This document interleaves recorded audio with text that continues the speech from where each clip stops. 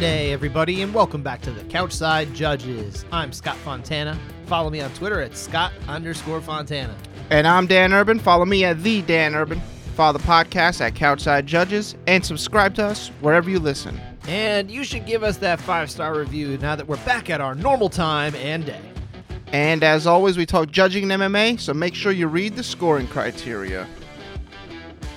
This is all we do. We just give orders. We say, give us a 5-star review. Read the criteria. Give me your wallet. I like the last one. Yeah. Do like the last one. That's true. I don't need the money. I really just like wallets. You know what? I had this thought today. What's that? Because this happened. I think it was Jamal Pogue's father that was in the crowd, and he took his wallet out immediately after his son was announced. Someone took his wallet. Like, someone took his wallet. I don't know. But why do Probably people? not. Why do people? Because they show of him putting his wallet back into his pocket. Yeah. And I've noticed, why does everyone use their back pocket for their wallet? Oh yeah, I'm. This phenomena drives me nuts because I would never do that. First off, it's not comfortable. Yeah, why do you want to sit on it? I don't want to sit on a lump. That's not, no thank you. And number two, I feel like it's much more likely that my wallet falls out of my pocket being sitting on my butt. Yeah, I feel like it's just going to be forced out. It's weird to me. My, one time when my dad took me to see Jurassic Park, 1993, right, 30 years ago. Mm-hmm. Which crazy 30 years have passed since this movie came out. I can't believe it. Time be flying. But yeah, we went to see it in the afternoon, went home, and my dad realizes, oh, I lost my wallet. Oh, boy. So he has to go back to the movie theater. I think it was like while the movie was going on, and or maybe he had to wait until it was over or something like that. Oh, and he had to go. And I think he did get it back, okay. if I remember right. Oh, that's good. But yeah, I'm gonna go with. There's a good chance he had it in his back pocket. No one should do this.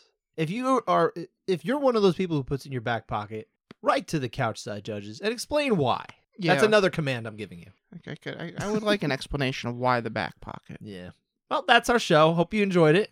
We'll be back next week. No, you got more stuff to do, don't we? Yeah, a little bit. All right. Just a little bit. I mean, we have to because it's all about the North Jersey folks. Yeah, North Jersey represent it. It was absolutely not about like anyone else because most of the other fights, no one outside of their own little hamlets where they came from pretty much cared. It just wasn't that kind of card. The two standouts were Jim Miller and granted the entire fight of Jessica Andrade and local girl Erin Blanchfield. Those were the two that stood out for most people coming into this one, whether you lived in New Jersey or not. But, they're from our area. And we're going to talk about Liv Morgan didn't really represent New Jersey that well. She got eliminated early in the elimination chamber. Oh, she did? Tonight, yeah. Who's that? Wrestler from Elmwood Park. She's from Elmwood Park too? Yeah. No kidding. Yeah, but she didn't win the title, so. Oh, okay. Not as good. Did not know that. Yeah. How long ago was Elmwood Park East Patterson? 70s, I think. Was it that long ago? Yeah, I think it's a while ago. Now, West Patterson changed to Woodland Park, but more recently, right? Yeah, in the 2000s. That's right. I could have swore. Okay. All right, that makes more sense. Anyway, in their lifetimes, I don't know anything about Liv Morgan other than that she's from Elmwood Park, and I guess she's a WWE wrestler. Yeah, she didn't win. No, that's too bad. So that's 3 things you know now. I do. I know a lot more now. Yep. That's all. We're going to talk more about Elmwood Park throughout this show. Yeah. I mean, probably not. That's actually just about as much as we got pizza towns in Elmwood Park. Is that right? Yeah. Is it good? It's pretty good. They got good heroes. Would you go there for pizza over like things that are in your actual town? No, but if I'm there, I'll get it. It's still good. It's still good pizza. It's not worth going to another town for. I mean, it could be. I mean, I'm not going to be disappointed if I drove there to get pizza. Let's make sure we talk about this at length because that's what people are here for. Yeah. They really want to know about the pizza from this corner of North Jersey. They were open late, so you would go late night. And so they're probably just closing now. Whatever. I wonder where Erin Blanchfield gets her pizza. I bet she likes Pizza Town. Next time I get the chance to talk to her, I will ask her if she likes Pizza Town. But let's talk about her. And let's talk about her big calzones win. are deep fried. We're moving on, sir. We're actually going to get away from it this time. Erin Blanchfield surprised the heck out of, I think, everybody. Not the fact that she necessarily won or that if the way she was going to win was going to be by submission over Jessica Andrade. Although I admit it definitely surprised me because I thought this was a little too much too soon for her. Not that she couldn't have won it, but I thought maybe give her another year to get ready. But man, her striking She looked good. she was right there. Her chin got tested. That looked good. Her chin was definitely exposed a little bit more than it ought to have. Yeah, there's things to work on. She landed some good shots, and she was opportune. She got the back and said, "Forget the hooks. I'm just gonna choke you." I think the size definitely helped her, especially in that particular area, and the fact that she had a bit of a reach advantage there that she could exploit. I think that helped. She used it well, but nonetheless, it still, I think, exceeded just about everybody's expectations out of her striking. I think all the people who kind of study that at length looked at her fight with J.J. Aldrich last year, and they were very down on what they saw, right? I am curious to see what they think now. I'm sure there are things that can be worked on. I think she is most definitely a grappler at heart, but she is such a standout grappler, and now she's actually got some, if nothing else, adequate striking. It makes her very dangerous in this flyweight division. I was very impressed with her. She's young. She's only 23. She'll be 24 in May. Her skills are going to, I think, at least probably the next couple fights are probably gonna leap pretty far. I would think so. I think, and the thing is too, and I'm not saying that if you put her against Valentina Shevchenko, like in this next fight, let's say 5 months from now, just pull the number out. I'm not saying she would beat Valentina Shevchenko, but I do think one of the best routes to victory against Valentina Shevchenko at 125 would be take her to the ground, get on top, and force her to defend with some really excellent grappling, which is what she has. You know, we saw in the fight with Taila Santos, which would have been this fight if Santos hadn't had to pull out last week, it would have been her against Erin Blanchfield. I think we saw in that fight that, okay, if you can get on top with her and you stay out of trouble, you mind your P's and Q's to a degree, you can definitely do you can take advantage of her down there. I still don't think Taila Santos won that fight, and there were exchanges on the ground that I don't even think she was winning even from the top, but Erin Blanchfield's a different animal there. Yeah, I think Blanchfield can beat Shevchenko, and the combination with Shevchenko, I don't want to say she's at the end of the rope, but she's further down the line where that might be, passing of the guard, maybe coming sooner rather than later. So I think it would be an interesting fight, and they should do it right away. I think it's fascinating. Obviously, there is Shevchenko against Alexa Grasso. When Blanchfield made the call out after the fight, she said she wanted the winner of that particular fight. She said afterward at the press conference that she was shooting for that, but that if it's not available, she would absolutely take another fight in the interim. And I do think that's like a really smart approach too, because you might as well put it out there. You might as well be bold. You might as well be a little cocksure. And she's definitely sure of herself. I think she's confident. I don't think she's cocky. I think she's just confident. And that's a good approach, I think, with the UFC. And it doesn't like, you're not going to grate on people if you just say, like, I'm ready for this. I think I'm ready for this when you just won that way. She's not rubbing it in anyone's face or anything like that. But to also be like, yeah, I'll take another fight. Like, she's young. She might as well. Why would you sit on the shelf? Just keep fighting. Yeah.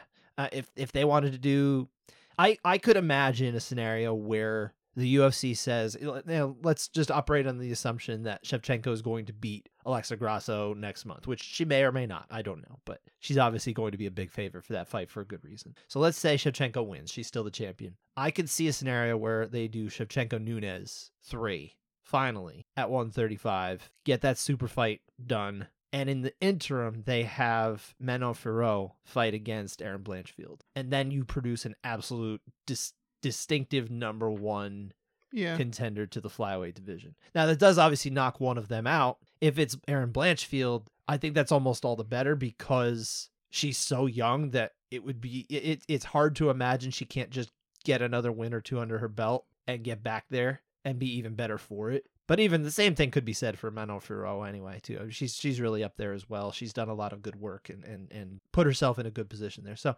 yeah, I think there's a lot of good things you can do at flyweight, or at least with this kind of flyweight triangle / title fight up for Shevchenko at 135. It could be a 4-way discussion. What's the 4? Well, I don't know if she's I don't know. Grasso in there. I guess I don't know. I don't know if she's gonna stay at flyweight or go back to strawweight. But Tatiana Suarez is back. That's true. I think she's still gonna have to take more time though. She's gonna make a splash, but I don't know if she's gonna stay at 25. I hope she stays at 25, but I also think she's probably going to need a little more time to kind of break through there. I think they're going to bring her along slower. Couple of fights, but she was already there. She was smashed. She was, but they're putting her against, and we'll talk about this later, but she's going to be fighting Montana De La Rosa in her return fight this coming weekend. De La Rosa is not in the rankings or anything like that. It would surprise the heck out of me if they had her go against De La Rosa and then they were like, oh yeah, now you got a number one contender fight. It's been many years since she fought, so. But I understand what you're saying. Like, she's definitely in that mix. I think it's kind of hard not to get excited for the potential of down the road Erin Blanchfield against Tatiana Suarez, because those look like, and Suarez is not as young as she used to be, but at least two of the almost like future of the division kind of faces that you think of. Her fight with Cookie Monster, I forget her name already. Carla Esparza. One of your favorites. For some reason, Fight Pass was broken where they have the fight, like the 24/7 live feed. Okay. And that just kept on repeat. That fight.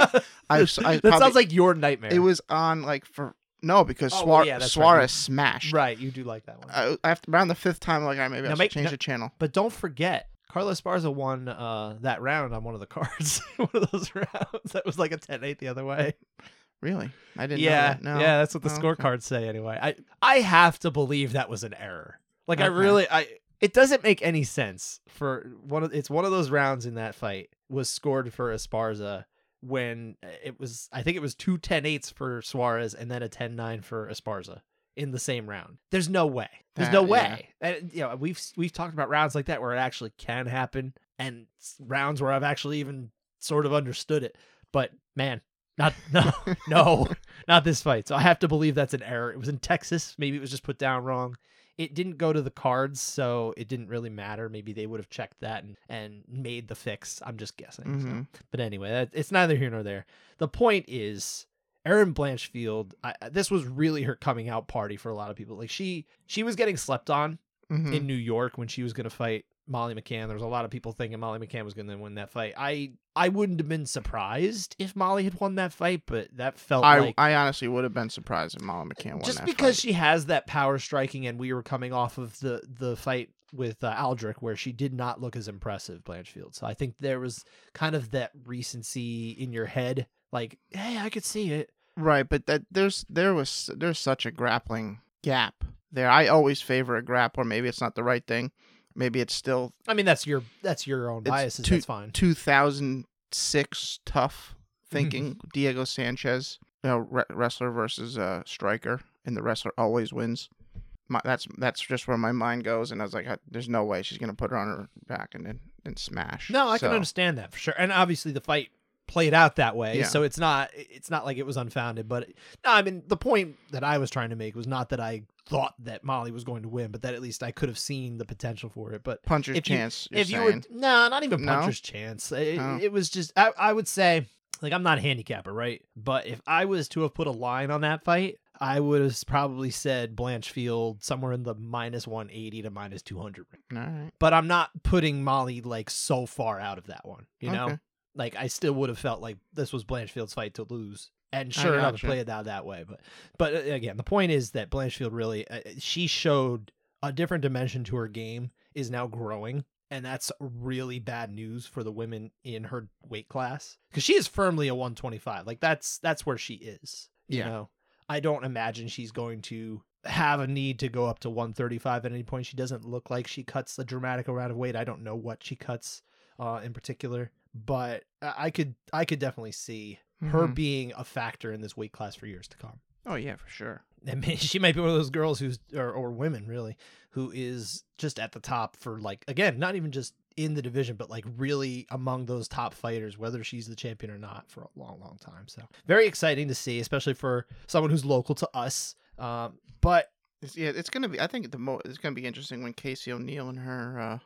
That'd be an interesting fight. Yeah, there are some real. I've been waiting for this. I've been saying this for years that I thought 125 will eventually become the best weight class of the women, and I think we're starting to see that actually coming to pass. I don't think it's there yet, but I think we're getting there where the talent's really filling in at 125 the way I kind of thought it might. So I think we're still in the 115. Probably has the best, deepest division right now, but I think it's getting really close. All right. And part of it is, it's hard to say because of how far ahead Shevchenko is from the rest of the competition, Mm-hmm. Whenever you have a dominant champion like that, it's really hard to tell. But I think it's sneaking up. So we'll see. But let's move on, though. We've one other fight that we kind of wanted to get into before we get to contested rounds. And it will kind of lead into contested rounds as well. And that is Jim Miller, our also local fighter. Yeah, great win by Jim. That's not what happened. Oh, no? No. Oh, The scorecards read 30-27 twice and 29-28 for Alexander Hernandez. Well, he won in my heart. That's fine. I understand that. Your heart will always belong to Jim Miller. Has he ever replied to your Valentine's Day cards? He replied to me to agree to be on the show that one time. He did. That's true. That's true. You did set that one up. Most of the time when we've ever had guests, I have been the one who's made that happen. We had another guest that you were trying to book and it fell through. We'll leave the name out, but you were 50-50 at least. Yeah. Hey. 50-50 is good. Win some, lose some. Yeah, it's all right. But no, unfortunately for you, sir, it did not go Jim's way on the cards. I will say, though, I was definitely surprised. Do the cards matter, though?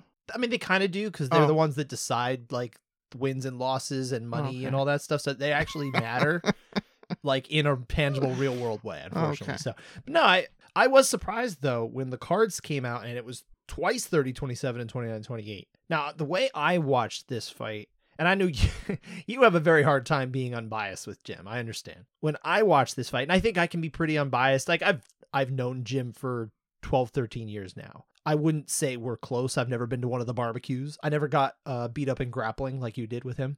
It's always been a professional relationship. And yeah, he's local and it's kind of cool, but otherwise he's just another fighter when it comes down to this, right? So I try to leave my biases out, right? When I'm watching this fight, I thought round 1, close round. I thought round 2, Hernandez looked good. And I thought round 3, close, but I thought Jim Miller was able to take it late because of his rear naked choke attack. And I thought that was the one that was the highest, most impactful moment of the round, the most effective moment of the round in the grappling phase. Because you weighed the grappling and the striking equally, right? I thought that was the one that kind of put it over. I would say in the lead up to that, Jim probably was not winning on the feet, but I don't think it was by a crazy amount because Jim actually had some pretty high spots. And then obviously there's the late flurry from Jim there that at the end, well, not from Jim, from Alexander Hernandez late. I didn't know how much more that changed my opinion of the round. I think it was something to grade, but I still think it was close enough that it maybe could go either way, but I would have given that to Jimmy. So I was a little surprised when it was those cards. Not that Alexander Hernandez couldn't have won, but 30-27 very much surprised me. We watched that fight back together, you and me, and I know you'd watched it again before that as well. So you've seen that fight 3 times now. Yeah. I still feel pretty good about Jim winning that round. Not that I can't see it the third that way, but man, all 3 judges sided that way. It is what it is, but well, he almost finished him in the first minute with striking. He wasn't almost finished. Hernandez is on ice skates basically. And this is round 3 we're talking about? Round 3. At least that's how, I mean, I don't know. He almost finished him on the feet and he almost finished him on the ground. That is I don't agree with that sentiment. I would say he looked like he had a real good attack on the ground. It was hard to say how much that was really under the chin and whether that was really just, face compression, that kind of thing, which I wouldn't put past Jim Miller to be able to finish. He didn't, but I think it was good enough that you can score it.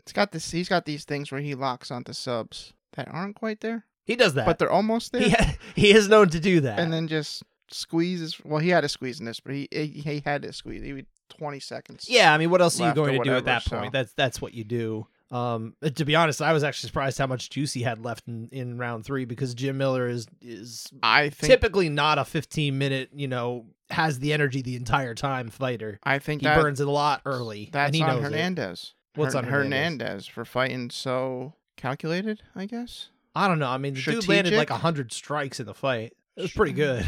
He landed well and often, especially rounds 2 and 3. Yeah, often. I would say there were a lot of moments that I don't know how badly he hurt Jim Miller most of the time compared to let's say if you were to take the totality of the fight, just the striking, and you said, okay, who hurt each other the most? I would say Jim probably put the number 1 up there. I think early in that round 3. But I think a lot of the top 10 is Alexander Hernandez is part of the problem. And round 2 especially. Round 2 was really good for Hernandez. Yeah, I thought it was all right. Jim also was mixing in those light kicks, I thought, more, which helped. I thought round 3, the leg kicks, he landed like 3 good ones that got good reactions. Mm-hmm.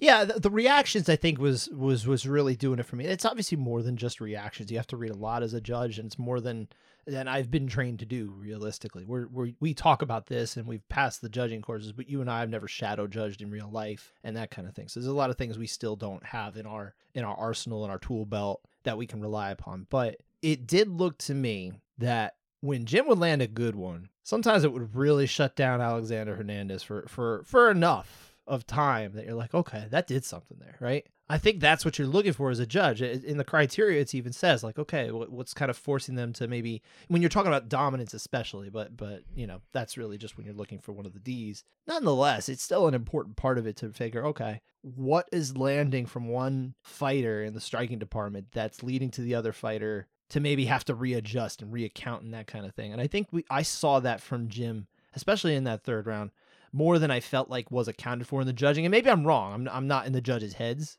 and we don't know what they think about those particular sequences. But yeah, I feel like it's okay to give that 3rd round to Jim. Maybe 3 other judges who you'd put in there would feel that way, and that's fine. I mean, I tend to defer to the 3 cage side when they're all in agreement. Especially, I just chalk it up to, man, there's something I don't understand or know or didn't see, right? Sure, but let me. I was going to save this for when we talk about round 1. Yeah, we will. It's a disclaimer. I cannot be unbiased here. Even watching after, knowing the result, I found myself discounting Hernandez's offense and probably exaggerating Jim's. I'm even arguing with Brandon Fitzgerald on commentary on 2nd and 3rd watch when he's talking about Jim leaking from his nose, even though he clearly has some blood coming from it. I'm like, he's not bleeding. And well, on your TV has dark contrast. I had a hard time even telling on your TV. But also, this is a good thing to say. I mean, this is why we disclose these things to the commission. So you can have an unbiased judge fighting this. I would never be able to score a Miller fight fairly. Sure. It's just impossible. Yeah. Even if I was unbiased, I'd probably find myself trying to overcompensate for it. And that's unfair to him. Having said that, though, what if there was a scenario, let's say somehow Jim Miller just falls out of the UFC, but he's like, no, I'm going to keep fighting on regional circuit. He ends up on like a CFFC card, right? And they, for some reason, just say, you know what, we're only using 3 judges tonight. You got to work every fight. Thank you for disclosing. Unfortunately, you will still have to work this fight. And these type of things can happen. You disclose it, but in theory, you could still have to work that if there's just not enough personnel. Maybe they get a referee to do it. I don't know. I would express to them my deepest concerns. How problematic that would be? Yes. Okay. I mean, that's all you can do as a judge. Then it's up to the commission. Yeah. So. Yeah. Also today I watched the Tim Donaghy documentary. I watched that yesterday. Yeah. That's so weird because it's not even new. I side with that guy. I think it was Jimmy. I sided with him a little bit. Oh, no. The guy who's I know who you're talking about. Yeah, I side with him in the fact that Stern was burying things. That's what. I would concede that it's entirely possible that the NBA, knowing what it knew, was able to do certain things after that point. Having said that, I don't think that and we're getting way off topic here. Well, I don't think that there was any sort of manipulation of games on a widespread scale going on from referees in the league. No. I think he's the one who leaked all the info. Oh, I mean, that's possible. Come out. We're giving spoilers to a documentary soon. Sorry if we ruined this for you guys. It's a real life thing. You can read it all in the papers. Yeah, but what if people just wanted to watch the movie? It's okay. You're a jerk. Whatever. You can read summaries online. Anyway, the reason I brought that up is because for that reason. You gotta be fair. Yeah. No, that's true. And I cannot be fair in this fight. Yeah. No, and again, you're right. That's something that absolutely would get disclosed to the commissions, and once the commission knows, that's on them. That was the key thing that it doesn't sound like happened correctly way back with Joe Solis in Houston 3 years ago. Is it didn't from the reporting of our good friend Aaron Bronstetter at the time, he had not disclosed to the commission these links to Trevin Giles' team, and he was still staffed on that fight. And therein lies the problem. He had said something, and Texas Commission says, it's all right, we're going to put you on it. That's all he could do. Then the buck is not put on you. You've passed it to the leadership, who has then made the decisions. And that's the right way to do it. So hopefully that has been a lesson for officials as well. One that we learned early on just because that happened. So Not that we're real officials. We're not. We're just a bunch of Ammies. Yeah. Who have passed the course, but nonetheless, for many reasons, you and I are not going to be staffed on a fight all that soon. Yeah. But to get back again to the Miller-Hernandez fight, I just thought round 3 was the one that kind of surprised me the most. But you know what? Again, could have gone either way. Nothing wrong with the winner being not Jim Miller, even though I had 29-28. That's fine. And there really weren't that many split rounds, even though there were so many heavyweight rounds on this one. Light heavyweight and heavyweight in the middle of that card, which I still think was stupid to book it that way. I would much rather have done anything else during those 3 fights in between the North Jersey crew. Scott, honestly, What? William Knight had a worse performance than Caleb Starnes. I skipped that fight. Oh, don't go watch it. No, I'm not going to. It is.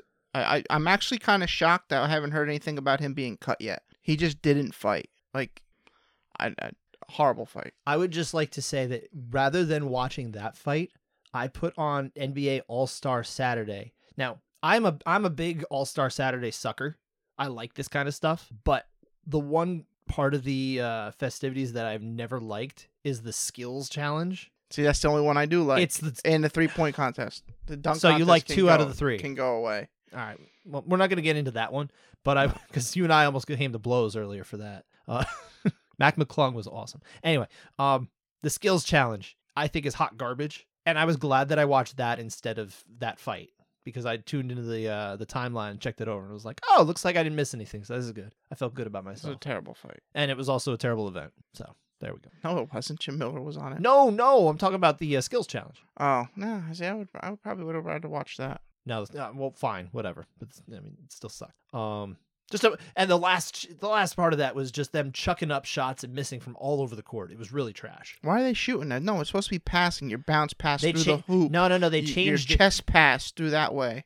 Your dribbling skills. That's what that was. They changed it a little bit. So that's one element, right? They do the obstacle course. That's one thing. Then they do another thing that's like a passing thing. And then they do a third one that's shooting. And they go to different spots on the court. Uh-huh. And, I mean, for the life of them, nobody who was on the rookie team, which is like the standout rookies, was able to make like more than one. I think they made one shot in 1 minute. It was pretty hot garbage. Okay. It was really terrible. That's what I'm saying. This was garbage. I'm still glad I watched that instead of this William Knight fight because it sounds like it was just terrible. It was awful. Yeah. Stop putting light heavyweight and heavyweight, like unranked guys, like all over main cards. The UFC's got to cut this crap out. And for God's sake, if they were going to put one on, they should have put Ovin St. Preux against Felipe Lins. Yeah, why even before that, I was like, this should be on. Why this are should they be on the buried? main. Yeah. I don't understand. It made no sense to me. I thought that was really, really stupid and a total miscalculation. And it would have worked out better. A lot better. Hindsight, it looks even better. But even before, I was just like, why not? I don't understand. I think we're done, though, with that. I think we can just talk about the fact that, once again, there were 20 rounds scored overall, 16 of them unanimous, 80% unanimity rating there. There were no 10-8s on this card whatsoever. Not even one. And honestly, not really much of a case for one. See, that's where that night fight. Oh, is there one in there maybe? I don't think there is a 10-8 case. Okay. Although one person on MMA Decisions scored it at 10-8 for each round. But I think they weighed too heavy into the fact or the portion of the criteria that says if the other fighter does absolutely nothing. Uh-huh. They probably weighed too heavily into that. Yeah, not a lot of judges are actually gonna go there for that particular type of, especially if no one else is saying that. Yeah, I don't think so. So I'm curious now who that was, but nonetheless, I think it was, it was a good night in terms of the judges being on the same page. I thought there were some fights that were pretty tough to judge. They were close fights. Evan Elder against I'm gonna butcher his name. The guy out of the Ray Longo camp. Yeah. What was his name? Evan Elder. No, well, Evan Elder was the one. He was on the other side. Oh, Sadikov? Sadikov, thank you. Yeah. Sadikov got the win. I thought any of those first 2 rounds could have gone either way. And it ended up being 2-0 for Evan Elder. Yeah. I thought was impressive that they all ended up on the same page. I was on that side too, so. I had it split. You can lump me into that impressiveness. Yeah, well, no. Thank you. But let's get to contested rounds. Let's talk about those 4 rounds. And we will start with round 1 of Hernandez and Miller, which once again, 230-77s, 29-28. We're split on this particular round, with the majority seeing this for Hernandez anyway. What happened in this round, sir? All right. First round. I gave you guys the spiel before. This is how I see it. I'll try to interject if I think so. something's I think Miller slanted. landed the better shots. I thought he built up a decent lead in the first half of the round. Then Hernandez closes the gap in the second half of the round, and I just don't think he surpasses what Jim did. I think Jim got the bigger reactions when he landed. It is a close round, but when Jim lands, it's more noticeable, I feel. Hernandez isn't returning right away. Jim's never getting hit without throwing back most of the time. I think it's a Miller round. I think you probably set that up about right. I do think this round is very close, though. It's absolutely, totally, and wholly reasonable to give this round to Alexander Hernandez. I do, for all the reasons you said, more or less see it Jim's way. But again, it was quite close. So I'm not surprised, number one, that this was split, and number two, that, well, I guess just number one. We'll leave it at that. That's probably all I had. So yeah, I saw this way, the same way as Derek Cleary. On this round, it was judges Eric Colon and Rick Winter who saw this one for Hernandez. So what does that mean for Judge Cleary? We saw it his way. Is this an official one? Why not? All right, fine. Couch side over. I can't take it away from you. I don't want to take it away, but also, what's my score? No. I think it's fair. I think it's absolutely fair. You're admitting your bias. You've put it out there. It also doesn't mean anything. All right, fair. We can still send the thing. Congrats, in the mail. Derek. Yeah. We'll still send it out in the mail. Yeah. I hope it makes its way to Georgia. We'll see. But yeah, that was really. I think we've kind of ad nauseum that fight way too much. I don't think we have to go too much into it, but we will talk. We're gonna go round ourselves back to Erin Blanchfield's win over Jessica Andrade. Again, round 2 submission via rear naked choke. But round 1, very competitive round, split round. What happened? So this was a very competitive fight. Very competitive round, I should say. Both landed good fight overall, sure. Both landed good shots upstairs. They were snapping each other's heads back. I think on the whole, Blanchfield was a little bit better, had a bit more. I don't want to say consistent, but I thought she landed hard. But I do think Andrade had a couple shots in there that landed harder, just not as many as Blanchfield. I think Blanchfield. Edges are on the striking a little bit there. On the whole, very, very close round. 10-9 Blanchfield. See, it's funny. This round, in a lot of ways, like from a big picture, reminded me of Hernandez and Miller round 1 as well, in that it was competitive. One of the fighters built up a little bit of a better lead early, and then later on, one of them kind of closed the gap a little bit more. In this way, it was Blanchfield who built the lead, and Andrade kind of started to see more success later in the round. But the difference that I saw was that I thought Andrade was the one who was landing with a little more pop, a little bit more effectiveness in her strikes, and I thought she was landing to all the different areas as well. And I think you have to account for that. I think she was doing good work in trying to set up the body and the legs and that kind of thing. She was investing in there. Yeah, especially the legs. I thought she was really investing in there, and I thought it was effective, and I thought she was landing upstairs with just a little bit more effectiveness, but really close. I had no problem with it going to Blanchfield. I saw it for Andrade. May put my score up on the broadcast, and I got a bunch of people that are like, "Oh yeah, I hope Scott Fontana eats not gonna say it on the show, but it was impolite. I thought just a little impolite. Like, my kid reads my Twitter. No, he doesn't. Well, social media wasn't built for politeness, apparently. Yes, it was. Apparently, it was. Yes, it was. Al Gore envisioned it a long time ago as a polite area where everybody would just speak kindly to one another. Is that the thing, Al Gore? He invented the internet? He invented the internet, yeah. Apparently. That's right. Supposedly, I don't want to get into deep into it. Supposedly there's like a minor truth to it, but it's not really true. Okay. Like, he had something to do with a modern version of it. But the internet has it's got origins in it's super old. Right? It's super old. We're not going to get deep into the weeds on that one. But to get back to this fight in particular, this round, I thought it was close. I think it's okay to go either way. I think it's defensible either way. I saw it for Andrade. I feel good about it, but at the same time, it's fine to go either way. No problem with you going that way. Yeah, I'm good. It's a super close round. So. And you saw it the same way as Sal D'Amato and Genichiro Kamijo. I saw it like Mike Bell did. So, if I was told to go eat a you-know-what, then I guess that goes for Mike Bell as well, unfortunately.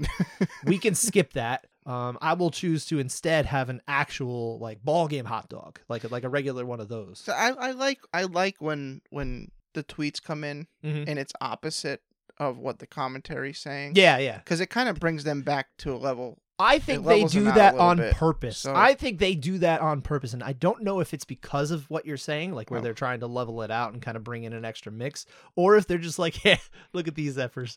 We're gonna screw them. I think Zach Candino on the UFC production team's like, yeah, I'm gonna put his tweet up there and just see how much time we can f with this guy's life. Because there was one sequence. There was one sequence they didn't give Andrade any credit for.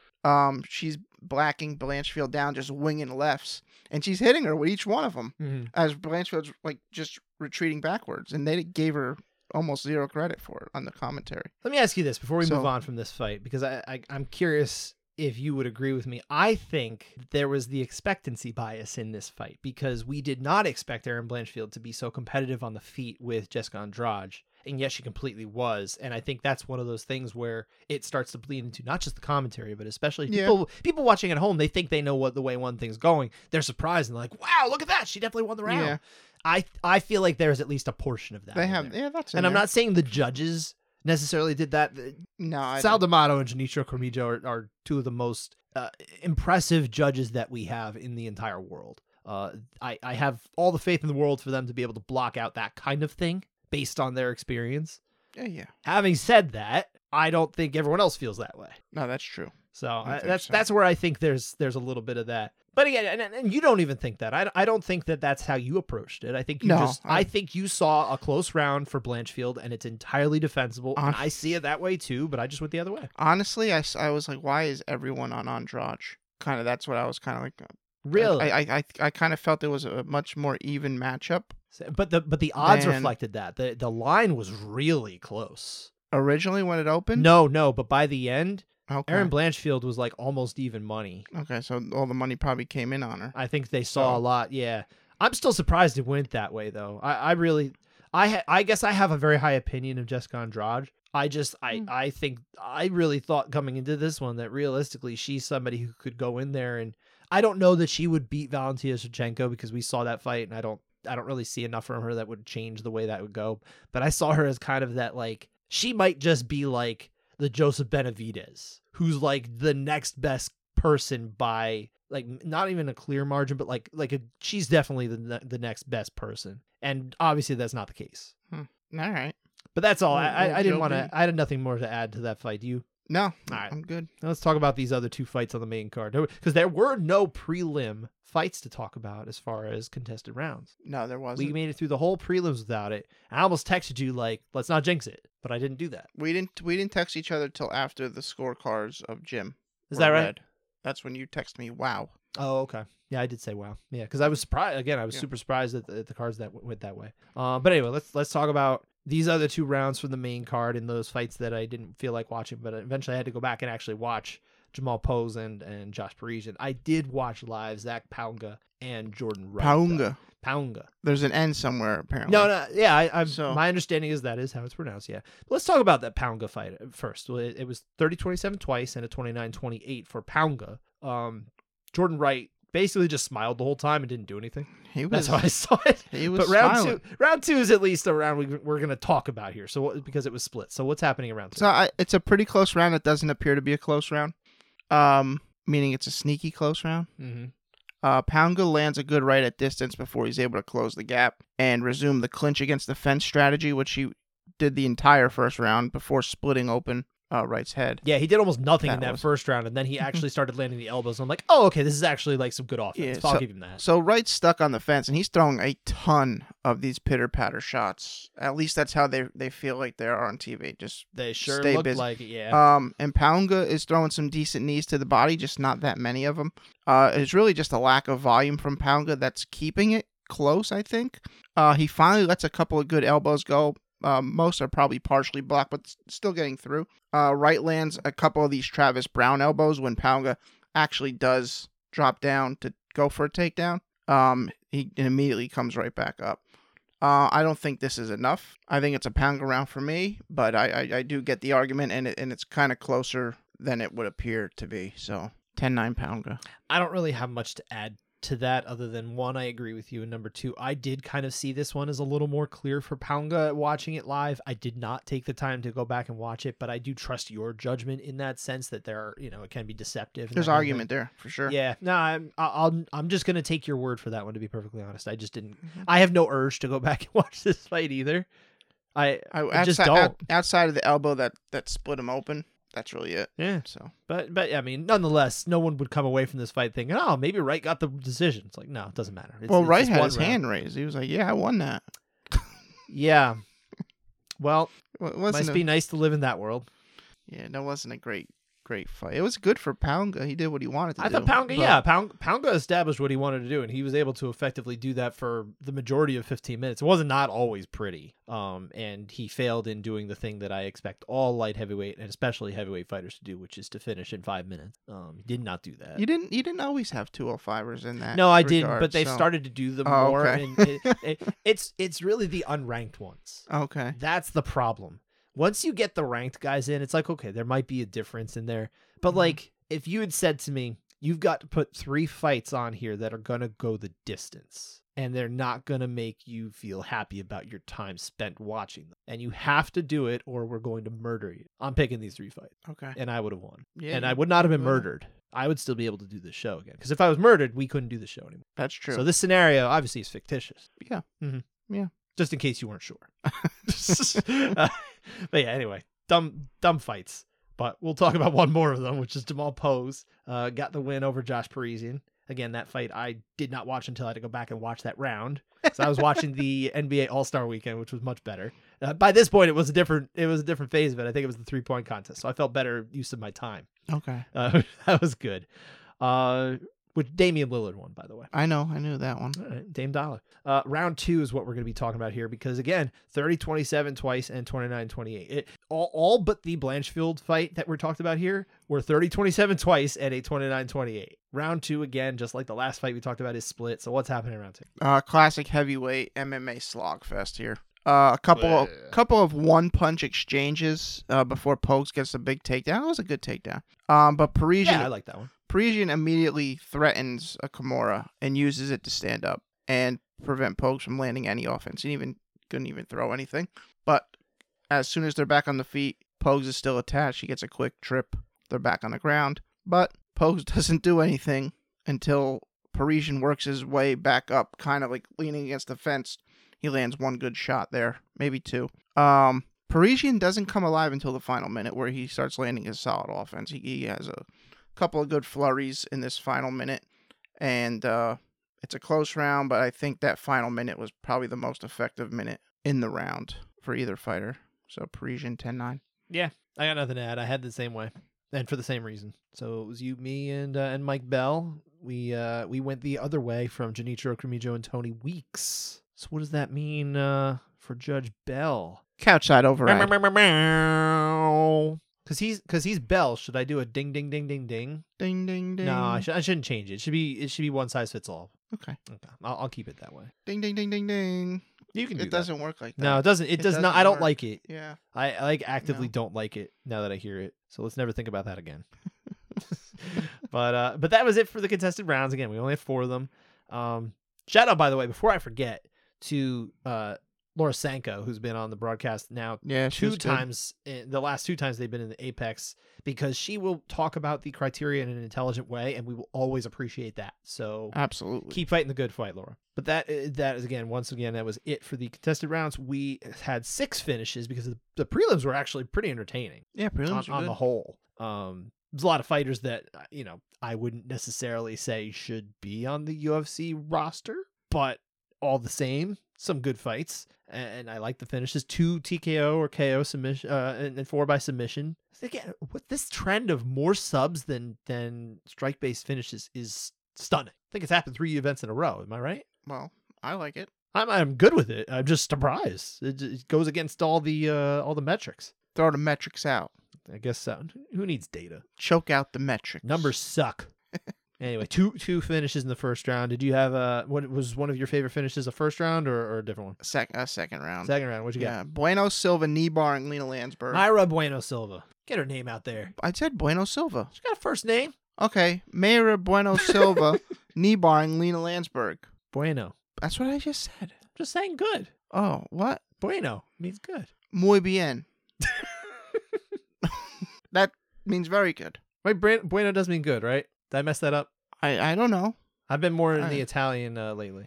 Maybe it's good in So Italian. I'm taking the Italian. That's not in. Here's one thing. It wasn't così. It was muy bien. I see. So that means so. That yeah. doesn't mean I see it. I know. Yeah. Yeah. Great setup. She was on top. Her shoulder pressure was fantastic. That was like Lena Landsberg couldn't look the other way at all, even if she wanted to. But they get up and she rolls to the knee bar, and it was a quick tap. So solid technique. I loved it. I did. It felt like watching in slow motion though, as she's kind of pulling that knee through. It's kind of like it's getting closer. It's getting closer. You might want to tap now. Yeah. She's like, all right, yeah, you got me. Yeah, you got me. Yeah, that was a good one though. I mean, but God, for God's sakes, Lena, get away. Yeah. What are you doing? It was kind of like waiting for it to get in there. Yeah. She had to move away from that though. Why would you get back in there? Anyway, great finish though. Super awesome finish. I also liked Bueno Silva at the end. She was like, why not give me a title shot? Why not? Yeah, why not? It's like it's good. You're putting the onus on us to figure out why not. Honestly, at 300, if it's not Jim versus Islam, I'm boycotting. So he deserves a title shot too. How did we get back to Jim Miller on this? Because you reminded me about the title shot. All right. And Jim deserves a title shot at 300. So it's not gonna happen. It should though. He should have won this fight. Why not? Why not? Because he's not winning. In your eyes. What was your favorite finish? My favorite finish was actually that fight that we were talking about earlier that I thought should have been on the main card, and that was Felipe Lins starching Ovince St. Preux in 49 seconds, doing exactly what you're supposed to do when you weigh 205 pounds or more, ending it quickly, giving me something fun to watch, and then we move on. Did OSP throw a single strike? I don't know that he did.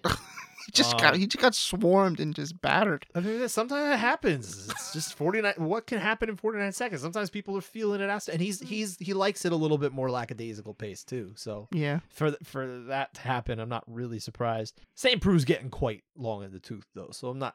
It's not too surprising that he's starting to wear it now a little bit more in there. I don't know if we'll see too many more fights from him at this point. I'm not saying the UFC should necessarily cut him. I bet you he can still compete, but what more are you getting in there for at this point? I hope St. Preux is able to find a dignified exit at one point or another.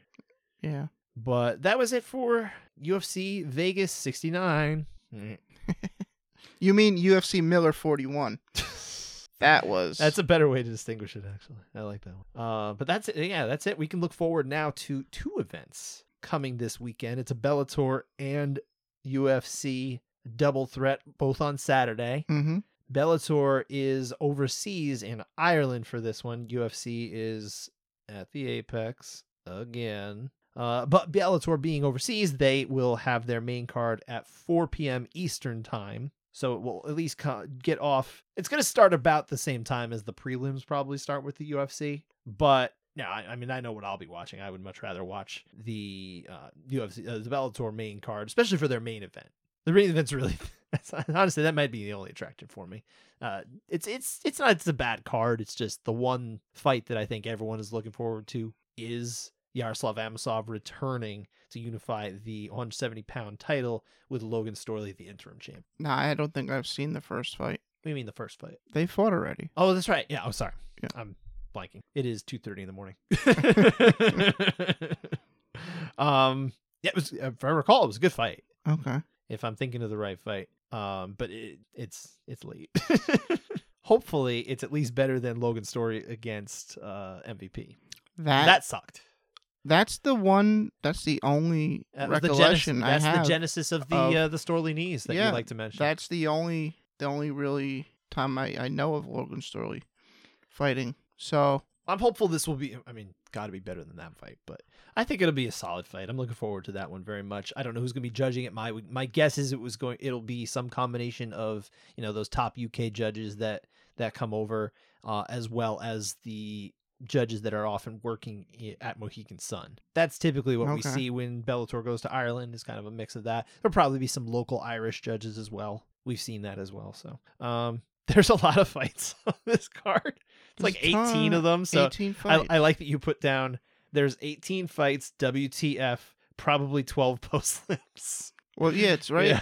The prelims start at 11:30 a.m. I don't know if they're hopeful. Maybe they will get them all in. Who knows? But what they'll do is they're going to just rattle them off. They're not going to spend the YouTube prelims just putting in a bunch of video packages and stuff. They will at least keep the fights moving along, and if they need to stop, then they just stop and resume later, which is the way I like it done. Me too. Yeah. Maybe one of the worst things that could have happened was they started putting all the fights on main TV for UFC. I liked when they added the Facebook prelims. Remember way back when they put the prelims on Facebook? Because there was a time where you couldn't watch the live prelims. You had to watch if they had to fill in the gaps of time, like, okay, there was an early finish on the pay-per-view main card. We'll show you something that happened earlier in the night you didn't get a chance to see. And they used to fill in the time that way. And I loved that.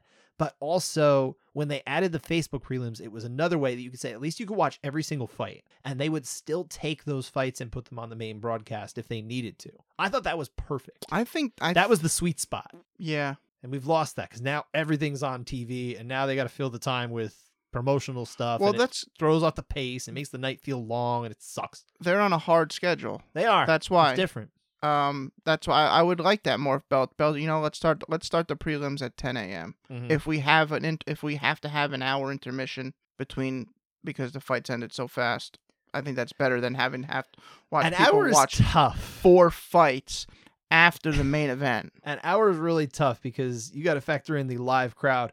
What is that live crowd that's bored going to do for an hour when they're going to get hammered they're going to fight? It's going to be awesome. It's going to be a bloodbath in there. That crowd would be hot. I just don't think that. I think an hour is tough. If they can manage to get to like 20 minutes, I think they can manage to say, okay, 20 minutes, everyone go get water, everyone go get beer, everyone go to the bathroom, come back, we got live fights for you, and you get back. I feel like that's like a good amount of time. Or any more than that is getting tricky. Or if they're like, okay, we're definitely having post-lims, but we got 40 minutes until the main card starts. You should do another fight then. Yes, absolutely. So I agree there. They didn't do that last time. No, that is true. We'll see what they do here. But obviously, again, they're not the only show. On Saturday, they do have the UFC card, 7 p.m. main card for that one, and it's headlined by Nikita Krylov and Ryan Spann. I like this fight at 205. It's just, I don't know, it just feels like just another UFC Fight Night main event. I thought at least the one we just had, as much as everyone was kind of bagging on the card, I thought, even take Jimmy out of the equation, take Miller out of the equation. I'm talking about the main event of this one. I thought at least looked really interesting on paper. Well, yeah, it had that. The original main event too was very intriguing. Well, yeah, Marlon Chito Vera and Corey Sandhagen got moved forward so they could put it on in front of live fans, which again we talked about last week. But even still, this fight is like a good, interesting main event. Right here, Krylov and Spann, it really is like just another 205-pound, like we sort of know these names, we've seen them before, let's put it on a headliner because you might know them. I mean, Krylov's 6, Spann's 8. So ranking. So yeah, like what? He's not 6 years old. He's older than that. It's 2 top 10 guys going. Yes, but like it's just another what's going to happen to the winner? Does the winner just all of a sudden go fight for the title? No. They're not even close. If Nikita Krylov wins this fight, he is at least minimum 2 fights away from a title shot, like bare minimum. All right, that's fine. No, that's what. But like there's no stakes to it. I don't know. It's just not interesting. I think there's more stakes than there's stakes here for these guys. I legitimately am more interested, and I think a lot of people feel this way, in Tatiana Suarez's return. Oh, me too. Yeah. Which I think this is the most attractive fight here. I get that you can't put this as a main event. Oh no, especially for the fact that we haven't seen Tatiana Suarez make it to the cage in several years. They're not going to do that. I understand. And, it's not like Montana De La Rosa is any sort of name recognition from a headlining standpoint. But this is easily the biggest attraction for me because I'm very fascinated to see how she does returning to the cage. And it's just great that she's gotten back. Like, she had to overcome a lot in her life and also in recent years. Right.